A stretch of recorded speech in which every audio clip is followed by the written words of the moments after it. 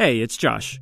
Before we get into the episode, I wanted to let you all know that the Vermont Public Spring Membership Drive has arrived. Donations from folks like you make everything we do here possible. If you want to help support our people-powered journalism, be sure to make a donation in any amount by March 16th by going to bravelittlestate.org/donate. And as always, thank you for your support. From Vermont Public Radio, this is Brave Little State. I'm Angela Evansy, here with my colleague, Myra Flynn. Hello, Myra. Hi, Angela. Myra, you went somewhere interesting recently. Yeah, I hopped in my car on probably one of the coldest days I've experienced in a while and went to go check out Green Mountain Compost in Williston. And I was trying to be cute here and get a little bit of tape while I was entering the facility and kept getting interrupted by the GPS. All right. Green Mountain Compost. Local, sustainable... The destination is on your left. Green Mountain Compost. Arrived. Hi there. Hi, Michelle. I'm Michelle. I'm Myra. Oh, sorry. Nice to meet you. So the other voice you're hearing here is Michelle Morris. She was my tour guide for the day, and she's the director of marketing and communications at Chittenden Solid Waste District, which is actually the home of Green Mountain Compost. That sort of thing. So here we are at the Williston Drop-Off Center, and let me show you the two containers where we collect those food scraps from our... And I was just so surprised by how huge this place was. It was just so expansive and so busy. And the reason I actually went on this tour was thanks to a suggestion from a BLS listener. Yes, this was a tip to check out the tour that came from Bella Fern, who I spoke to a while back. Of course, yeah, thank you. This is so exciting. And she took herself on this tour at Green Mountain Compost. And I thought it was fascinating. I learned a ton. Bella did this for pleasure, in her spare time. She's that into composting. I love growing food, and I really love soil building. It's such a full circle system. She got really into it in college. Bella went to Green Mountain College, a school in Rutland County that shut down in 2019. And I was in the final graduating class there, and a big mission of the school, while it was still around, was sustainability. And so that's kind of what sparked my interest and my curiosity around the subject. Fast forward to today, Bella works on climate change issues and is a bit of a composting maven. Friends and family come to her for advice for managing their backyard piles, and she's not above picking through the communal food scrap bins at her apartment building. So I'll find myself oftentimes taking out my work gloves and putting my arm into the compost, digging things out, and thinking, this person had the right intent for sure, but they just didn't have the knowledge that they needed to be able to say, okay, this isn't compostable. Coffee cup lids, stuff like that. And part of the reason this is so top of mind for Bella is because the proper disposal of food scraps is actually required by Vermont law. Act 148, Vermont's universal recycling law, says that you can't throw your food scraps in the trash. That leaves Vermonters with a few options. Backyard composting, if you have space, curbside pickup, if it's available where you live, or bringing your food scraps to your local transfer station. Bella is basically wondering how this is working out. Yeah, so how is the whole state doing? How are individuals doing? I know that people really want to do the right thing, and people, are excited to be making compost within their gardens. I also know that a lot of people just don't know how to compost. Vermont's universal recycling law was passed back in 2012. It went into effect in phases over several years. First, recycling was banned from the landfill, then leaf and yard debris, clean wood. The ban on food scraps came last. After years of buildup, it kicked in on July 1st, 2020. Let's just think back to that date for a second. What was top of mind for you in July 2020? My guess is that it was not composting. And for so many reasons, it's probably still not top of mind. So that's where we come in.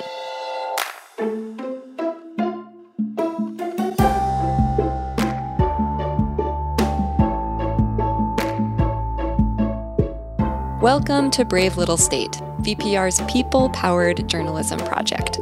Here on the show, we answer your questions about Vermont, our region, and its people. My name is Bella Fern. I use she, her pronouns. I'm located right now in Burlington, but I do a lot of my composting in South Hero. Bella Fern is today's winning question asker, meaning that her question won in a public voting round, where you, our listeners, choose which question we should tackle next. I am wondering, how is Vermont doing on composting? Are people and businesses really composting all their food scraps? How does this fight climate change? To answer Bella's question, we check out one of the biggest operations in the state. All right, Thank you. Come put your hand here. My bare hand in Yeah, don't touch it, but just put your hand in there.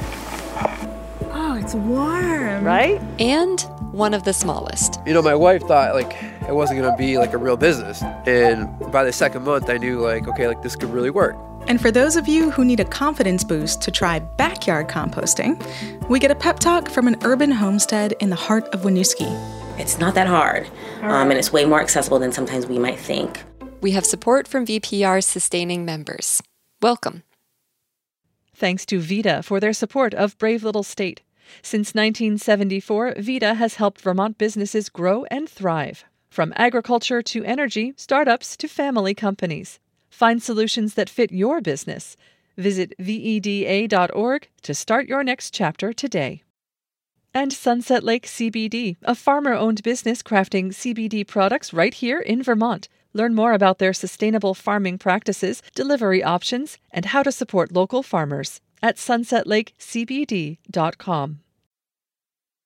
You might have noticed when Bella Fern asked her question that she actually squeezed in 3 questions. How is Vermont doing on composting? Are people and businesses really composting all their food scraps? How does this fight climate change? It's a sneaky and fairly common move by a BLS question asker. I support it. And we're actually going to start with Bella's 3rd question about climate change. Because, and this is also sneaky, but decidedly less common, Bella already knows the gist of the answer. She just wants other people to know it too. It's a really great way to mitigate some of the larger potential hazards of climate change to compost as opposed to just throw all of our food scraps in the garbage. Composting mitigates climate change. This was one of the reasons Vermont lawmakers unanimously passed Act 148 in the first place. Because sending food to a landfill where it can't break down properly results in the emission of methane. Methane has, I believe it's 80 times the warming capacity of CO2. This is true on the short term. And even on the longer term, methane is basically CO2 on steroids, which is why a United Nations report released last May said that cutting methane is the best way to temper the climate crisis in the coming decades. And lots of methane comes from our waste systems. About 1/3 of our country's methane emissions come from landfills. That's according to the EPA. Hence, composting. Another reason to do it? Bella puts it best. So we throw our food scraps in a bin, we add the brown matter, we turn it, give it water, and give it love, and then we're able to grow and create new food out of that. A quick note for all you at-home composters, brown matter is stuff like leaves or wood chips. It's got the carbon to balance out all the nitrogen in the green matter, aka your kitchen scraps. Here's a rule of thumb. You've got to mix brown matter into your pile and occasionally turn it to incorporate oxygen. Otherwise, you too will be a methane producer. People have a lot of what is just food scraps rotting in their compost bin. They don't know that they need to add brown matter, which is like leaves or newspaper, those types of material. And I just think it's one of the more positive and hopeful aspects of fighting climate change. So I'm really passionate because I think it's such a fixable problem. It's such an interesting and fun issue. I can't explain how exciting it is for me to put my beautiful soil into my garden beds and then a couple months later pick out tomatoes that I helped the full process with. When Bella talks about composting, it sounds so easy and fun. And while we were reporting this episode, we did hear from lots of people who feel the same way. But we also heard from people who do not enjoy dealing with their food scraps, or who just straight up aren't following the law, either because they don't want to or because they say they can't, including several people who got in touch with us on Reddit. Myra, should we read a few of these comments? Yeah, let's do it. First one up. I don't compost. No trash haulers in the NEK even check. I'm not throwing out food waste so I can be overrun with skunks and raccoons. Another overreach by the state. If places like Burlington or Montpelier want to, great, but stay out of my stinking business. All right, here's another. Yes, I do compost, but the raccoons eat it all before it gets to be compost. So no, I don't compost. And no, I'm not throwing down for an expensive composter that's just going to get wrecked by a bear. Lots of animal concerns here. Okay, here's another. I did it for a few months when I could bring my compost to work to get rid of it. But once I changed jobs, I stopped. My landlord doesn't have anything set up, and they don't compost. It's not being regulated, so no real incentive to do the extra work of bringing my compost somewhere else. Well, more on regulation later. Final comment. I was given a bucket. After I filled the bucket, I attempted to find some place to empty it and can find none. The trash company won't pick it up, and there is no place to put the compost, so I just went back to throwing it out. Sigh. But when I was taking my tour of Green Mountain Compost, I met Bob Aiken of Essex Center. He composts, but that doesn't mean he has to like it. Oh, it's a pain in the neck. But it is? Yeah. Well, I just had such a small amount. Right. But you can't keep it around the house. Because there's no place to put it. You don't want to Well, if you put it outdoors, you're inviting trouble. Sure. Yeah, I know it's for a good cause, so I do it. What the heck, Yeah. If you hear yourself in any of these comments, no judgment from us. We're here for you. And hopefully by the end of this episode, you'll feel more inspired to figure out a composting plan that works for you. But for now, back to the first part of Bella's question. So our question asker who put us on to this topic, her name is Bella Fern. And she basically asked, how is Vermont doing with composting? How would you answer that question? I would say as a state, we're doing very, very well. This is Josh Kelly. And I'm the Materials Management Section Supervisor within the Department of Environmental Conservation Solid Waste Program. If you're a longtime listener, you may recognize Josh's voice from our 2019 episode about what happens to Vermont's recycling. Yes, yeah. If Vermonters are following the food scrap ban, we'd see an increase in the amount of food waste getting dropped off as compost at our transfer stations. And Josh says that's exactly what's happened, even in the years before the ban kicked in. The data we do get has historically shown year-over-year increases in food waste. There has been one exception.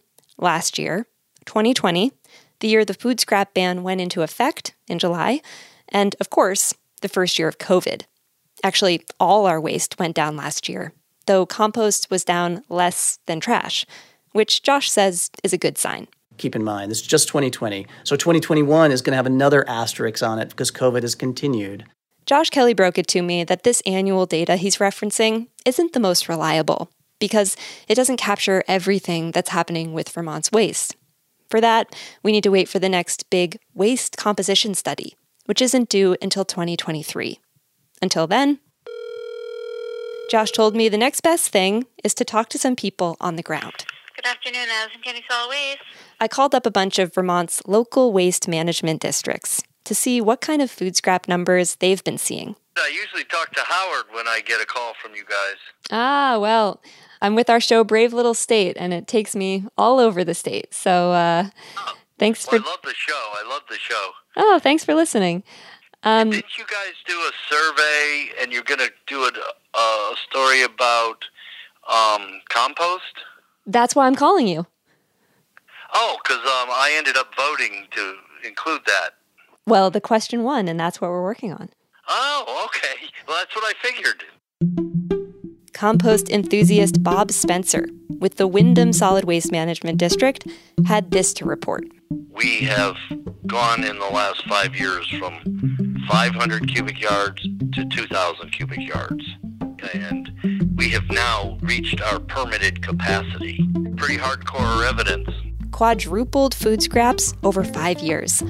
Honestly, that was one of the smaller increases I heard about. In 2017, we had 316 tons of organics. And in 2020, that was 7,647. So it had grown dramatically. Wow. Since 2019, we've had our food scrap collection grow by 370%. Whoa. Just at our location. 2017, we collected 37 tons for the year. In 2020, we collected 62 tons for the year. That's a pretty significant increase from the past 8 years. Yeah, basically 5 times. More than 5 times. Yep. That was John Liddy of the Northwest Vermont Solid Waste Management District, and before him, Esther Fishman of the Londonderry Group, Don Maglienti of Addison County Solid Waste District, and Michael Batcher of the Bennington County Solid Waste Alliance. So, overall, a promising picture. No one is asserting that 100% of Vermonters are now separating their food waste and composting, but there's a sense that we're on a positive trajectory. Now, before we go any further, I want to point out that there's another way to think about these numbers. Yes, sending more banana peels and coffee grounds to compost piles rather than landfills is good. We want those numbers to go up.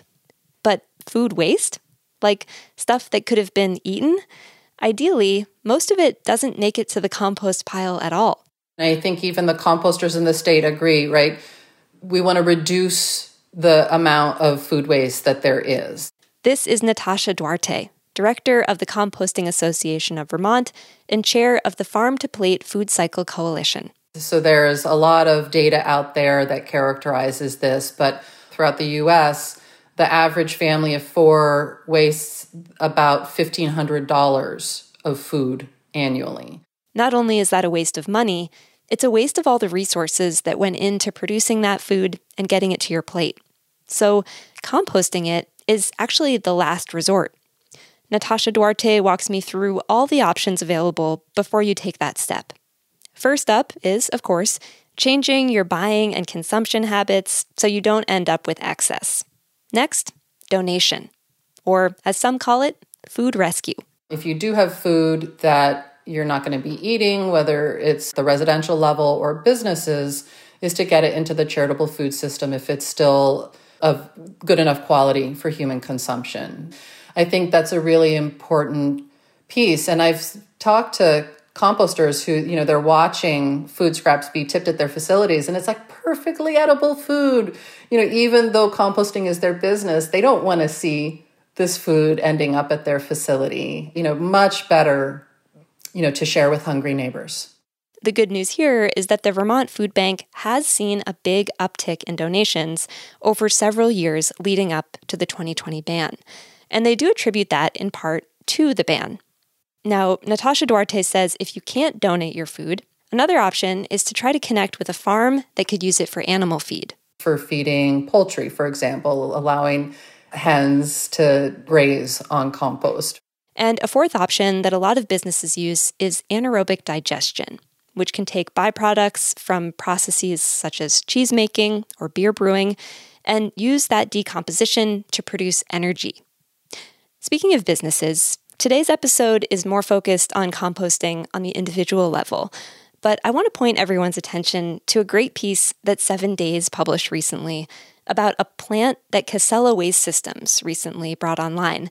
It's designed to process commercial food waste that's still in its packaging. It's worth a read, and we've got a link in our show notes. Anyway, big picture, there are lots of ways to keep food out of the compost pile in a good way. As for the food scraps that do need to decompose, like we said at the top of the episode, Vermonters have options. Backyard piles, maybe some curbside pickup, transfer stations. Yeah, one of the things that I tell people I love about composting is it can be done micro-scaled or really big. For a state like Vermont, I think we need that patchwork approach. What works in Chittenden County is not going to work in the Northeast Kingdom. And so we really need, I think, as many varieties as we can. But all that variety can also be overwhelming. And part of it has to do with the way this law was written. For example, after pressure from trash haulers, it was amended to only require haulers to offer food scrap pickup under certain conditions. They've got to offer collection to non-residential customers and apartment buildings with 4 or more residential units, unless another hauler will provide that service. Confusing, right? Here's Josh Kelly with the state again. So essentially what haulers wanted was, we want the market to work. Let the market figure it out. If somebody else wants to do it, great. Josh says about 70% of Vermont towns do now have the service. But still, that's not total coverage. There's also some confusion about backyard composting. Earlier, we heard from people who don't compost at home because they don't want to attract animals. But to be clear, according to the law, backyard composters are allowed to throw out their meat and bones to avoid this issue. Or you could do what I do. Freeze your bones in a bag and bring them to the transfer station when you bring the rest of your recycling. Because again, your transfer station will take your food scraps, meat and bones included. But what if you don't feel like driving all the way over there? Enter the free market. Josh Kelly says the number of residential haulers in the state has almost quadrupled since Act 148 was enacted. And that's how some people got started, a small pickup truck and a trailer, and they're off and running. When it started, I was the only person being like, oh, I'll pick up your compost at your house with a bucket. After the break, from COVID unemployed to compost entrepreneur. It's a really big deal. I think in my own mind, I was able to eke out a living working by myself in the middle of the pandemic. That's right after this.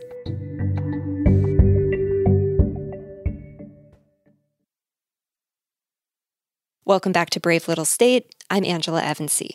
Today, we're answering Bella Fern's question about how Vermont is doing with composting, now that keeping food out of the landfill is the law of the land. One outcome of this law has been an increase in residential compost haulers, like this guy. Most of the time when someone calls me, a lot of time it's, hey, I tried doing it on my own. It doesn't work. Can I sign up? Zach Kavakis runs Music Mountain Compost, a one-man hauling operation in central Vermont. Just him, his Tacoma, and an 8-foot trailer with buckets in the back. I meet up with Zach one afternoon in December to make a few pickups on his route.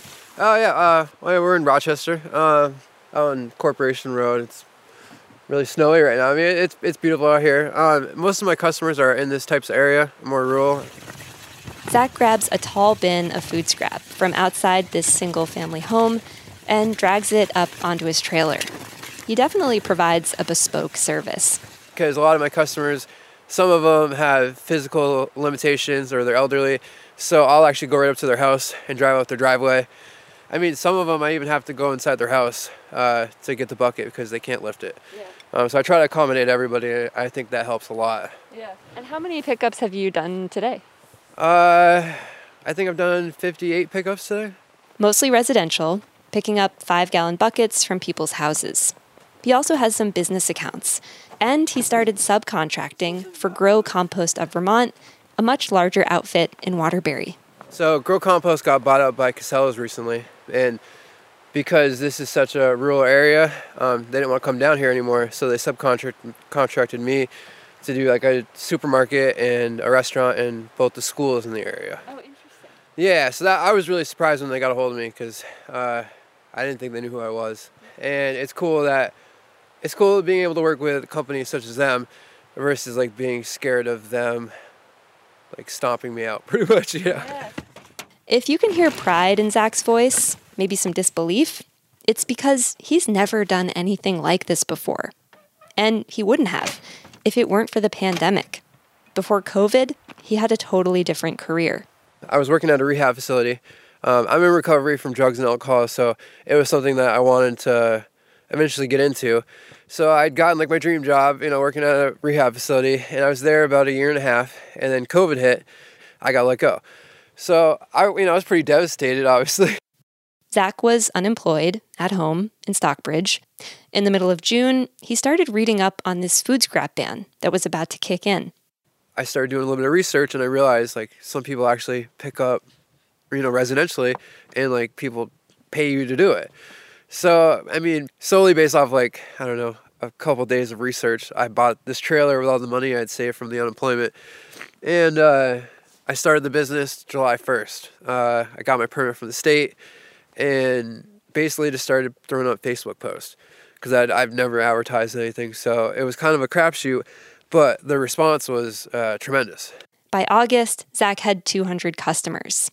He was teaching himself as he went and getting guidance from the state. I didn't know anything about nothing. I've had chickens, but I've never made soil before. And I didn't know if people were even going to care about the service.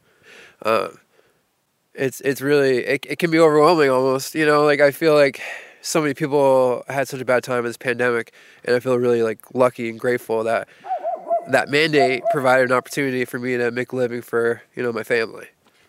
That's amazing. All right, I'll let you do the unloading here. By this point in our interview, Zach has taken me up to his compost pile on the shoulder of Jerusalem Hill. He has an arrangement with an old farm here, the Brown Farm. Here's Stuart Brown, who came out while we were talking. We haven't been doing it that long, but I'm looking forward to some organic fertilizer for the farm, and he's having a good time with plenty of room to do his business. So it sounds like a win-win. Yeah, that was kind of what we were aiming for. Nice. Yeah. Now it's time for Zach to dump everything he's collected today. So he gets to work pulling bins out of his trailer. As he works, he manually sorts out any trash. It's usually plastic wrap, tinfoil, little bits of it too. It's never a whole bag. Then it's time to add brown matter, which, anyone remember that term from earlier?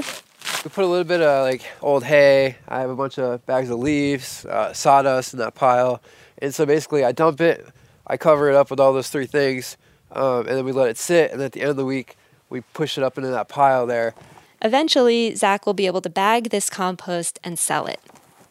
Another operation that sells its compost on a much larger scale is Green Mountain Compost in Williston. At the beginning of this episode, our producer Myra Flynn started telling us about a tour she took there. Here she is again to tell us more.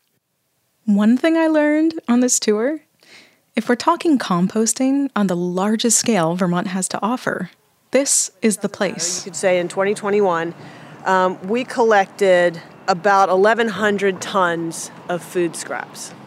That's my tour guide, Michelle Morris. She's Director of Marketing and Communications at Chittenden Solid Waste District, the home of Green Mountain Compost. We met her at the very top of the episode. You'll hear my ice leak on my boots. We're walking through bays of compost, all in various stages of breakdown. And some of the sites at this place are both hulking and beautiful. 12-foot piles of compost broken down and sorted into rows so perfectly, it almost looks like chocolate cake and the snow like powdered sugar sprinkled on top. And it is cold. I'm starting to lose some feeling in my fingers. But Michelle has a solution for that. She brings me to an active composting pile. All right, Thank you. Come put your hand here. My bare hand in it? Yeah, don't touch it, but just put your hand in there.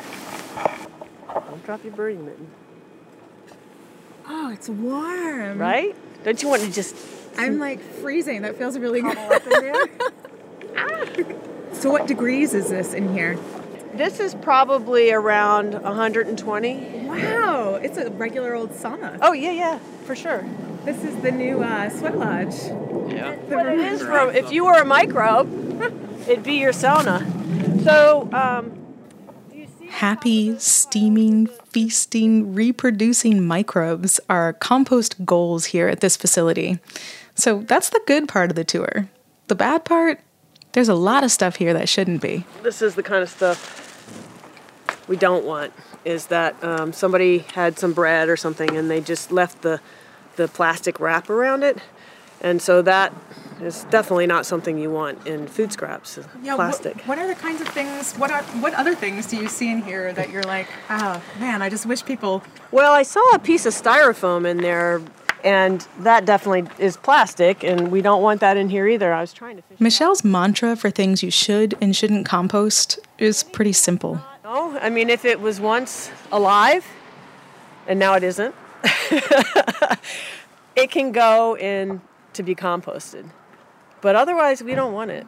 And when people do try to compost non-compostable things, well... Well, we'll see when we get up to the compost facility. You'll see what happens. Okay. We'll hold you in suspense until then. Okay. I don't have to wait long to see what she means, because in the next compost bay... Oh my gosh! What? This is just silverware. What is this pile? Look at this. You know that song, One of These Things is Not Like the Other? This pile is not all happy, steaming microbes. It's full of silverware. Like, come on, people. We know a lot of that comes from institutional places, colleges, schools, maybe restaurants. Unlike at a tiny operation like Music Mountain Compost, the compost loads here are just too big to sort through manually.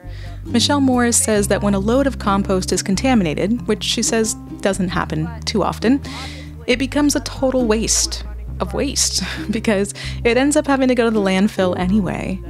And a little silverware here or there means broken machinery.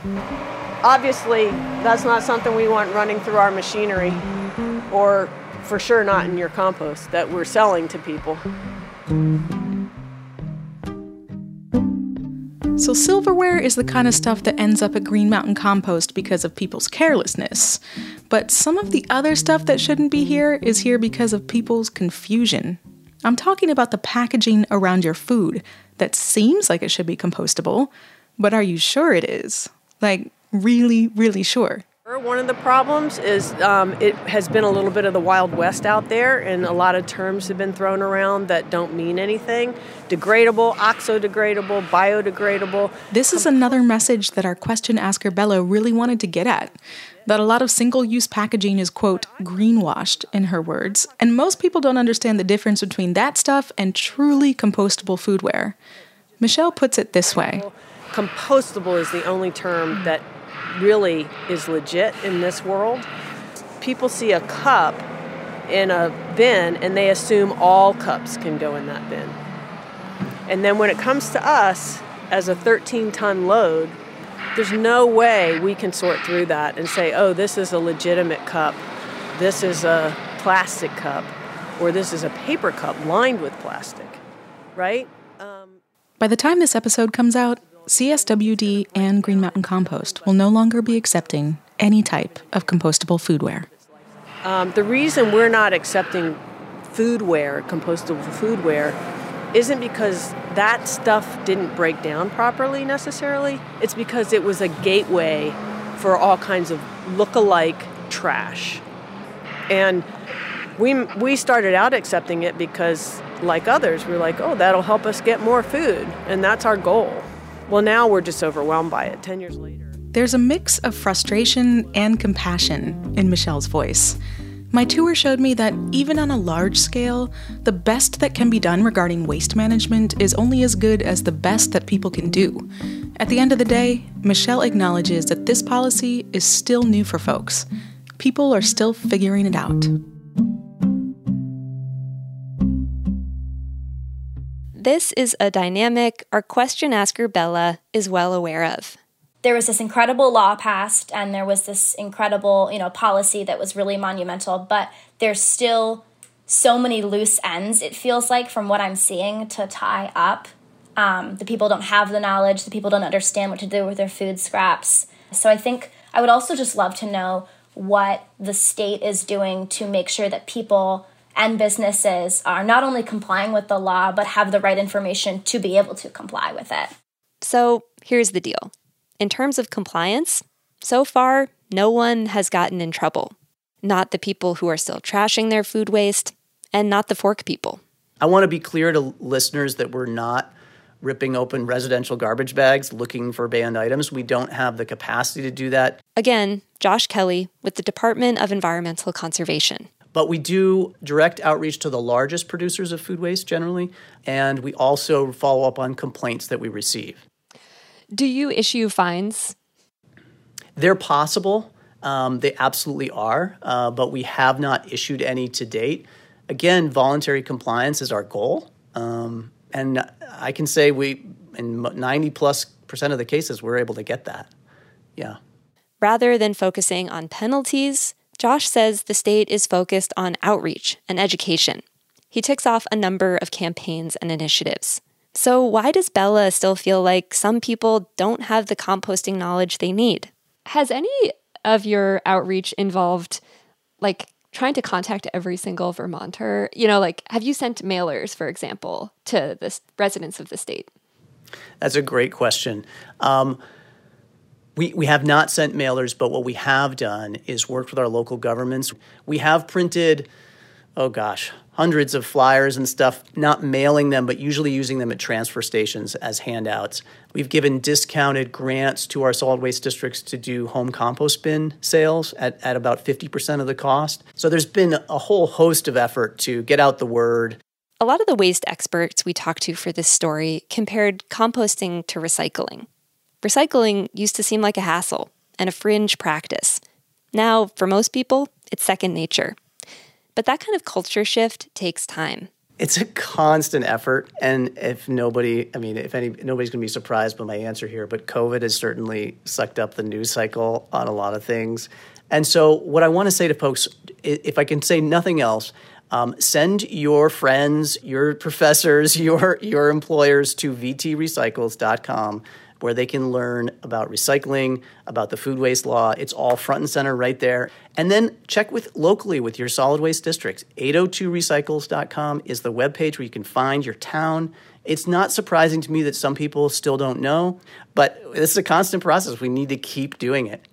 So call us. We're here. And our number, I'll give it, 828-1138 is our number here. We'll be happy to take your calls and questions. If that wasn't enough of a pep talk from Josh Kelly, we're going to wrap up this episode by introducing you to two people who are composting against all odds. They live in a city with all city critters in tow on a fraction of an acre, and their business model is predicated on, food, and lots of it. This is Conscious Homestead. It's a BIPOC urban farm and wholeness retreat here in Winooski. And we do a lot of things that center around community care and mutual aid for BIPOC. So we provide a space for us to convene, to gather, to heal, to connect to the land. Candace Taylor and her partner Tony love to compost and make no bones about what they do with their bones. Sorry, I had to. The chickens really are our first line of composting. So they will probably eat 90% of the stuff that we need to compost. They're like piranhas. They just, they'll even take like a Thanksgiving turkey and just strip it to the bone as well. Like, they're crazy. Oh my goodness. Be careful. And their setup is dope. They are right in the heart of Winooski. Looking at the front of their house, you'd have no idea what's going on in their backyard. Back there, they have those crazy chickens, a full-on home composting setup, as well as some advanced composting processes like worms and these alien-looking pitcher plants, which I'd never heard of. They are just a random little fun thing because they also are little composters. Really? Yeah, these are carnivorous plants. So nature is really, really smart. If you look to nature, you'll see how often they do things like composting too. So many amazing things come from just the ways in which the planet already intellectually knows how to take care of itself. I think we're the only ones that are struggling, and we're supposed to be the smartest ones. So, and at Conscious Homestead, their compost begets more compost. In a land-based, space, we also grow a lot of really beautiful organic food and herbs that we share with the community for free. We did the math and worked out what it took Candace and Tony to get started as composters. A bin, some chickens, a worm farm, and some plants cost them about $200 initially. And Candace more than acknowledges that number can be a little or a lot depending on the person. She also says you can do this without spending anything. I also want you to know that you don't need any of that. If you want to compost, but you don't have the $50 right now for that structure, that compost bin, you can still compost, have a bucket, bring it down to CSWD. That's free. That's free. You don't even need to buy a fancy bucket that says compost on it. You can literally even collect it in a Ziploc bag that you have and put it in the freezer.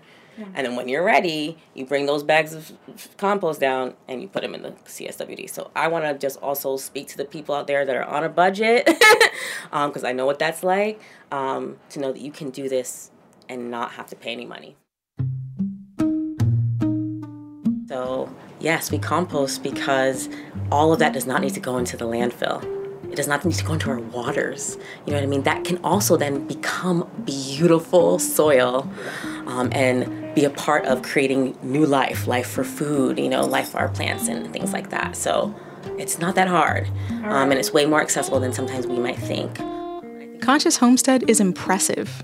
But Candace and Tony don't want you to be intimidated. They want you to be inspired. And in a time where it can feel like our world is falling apart, it's nice to hear this kind of optimism, that there's something good we can do. And that's something that we try to teach a lot here, too, is don't all or nothing yourself. Don't all or nothing yourself. Don't say, oh, I want to do this and I want to do that, but I need the full setup, to be able to do that. No. We have to do our part in this life to make not only the planet healthier, but our relationships with each other healthier and our relationships with the planet healthier. We can all compost.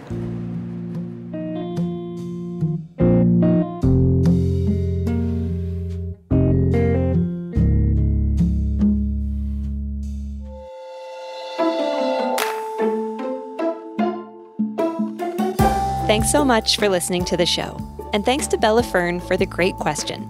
To see a video of Myra's visits to Conscious Homestead and Green Mountain Compost, check out our website, bravelittlestate.org. While you're there, you can sign up for the BLS newsletter, ask your own question about Vermont, and vote on the question you want us to tackle next. You can also say hi on Twitter, Instagram, and Reddit at BraveStateVT. This episode was reported, produced, and mixed by Myra Flynn and me, with editing from Josh Crane and engineering support from Peter Angish. Ty Gibbons composed our theme music, other music by Blue Dot Sessions. Special thanks to Matt Stewart, Christina Askinis, Ham Gillett, Mary O'Brien, Lexi Krupp, Bob Kinzel, Kyle Ambusk, Mike Dunn, and Brian Stevenson. Brave Little State is a production of Vermont Public Radio.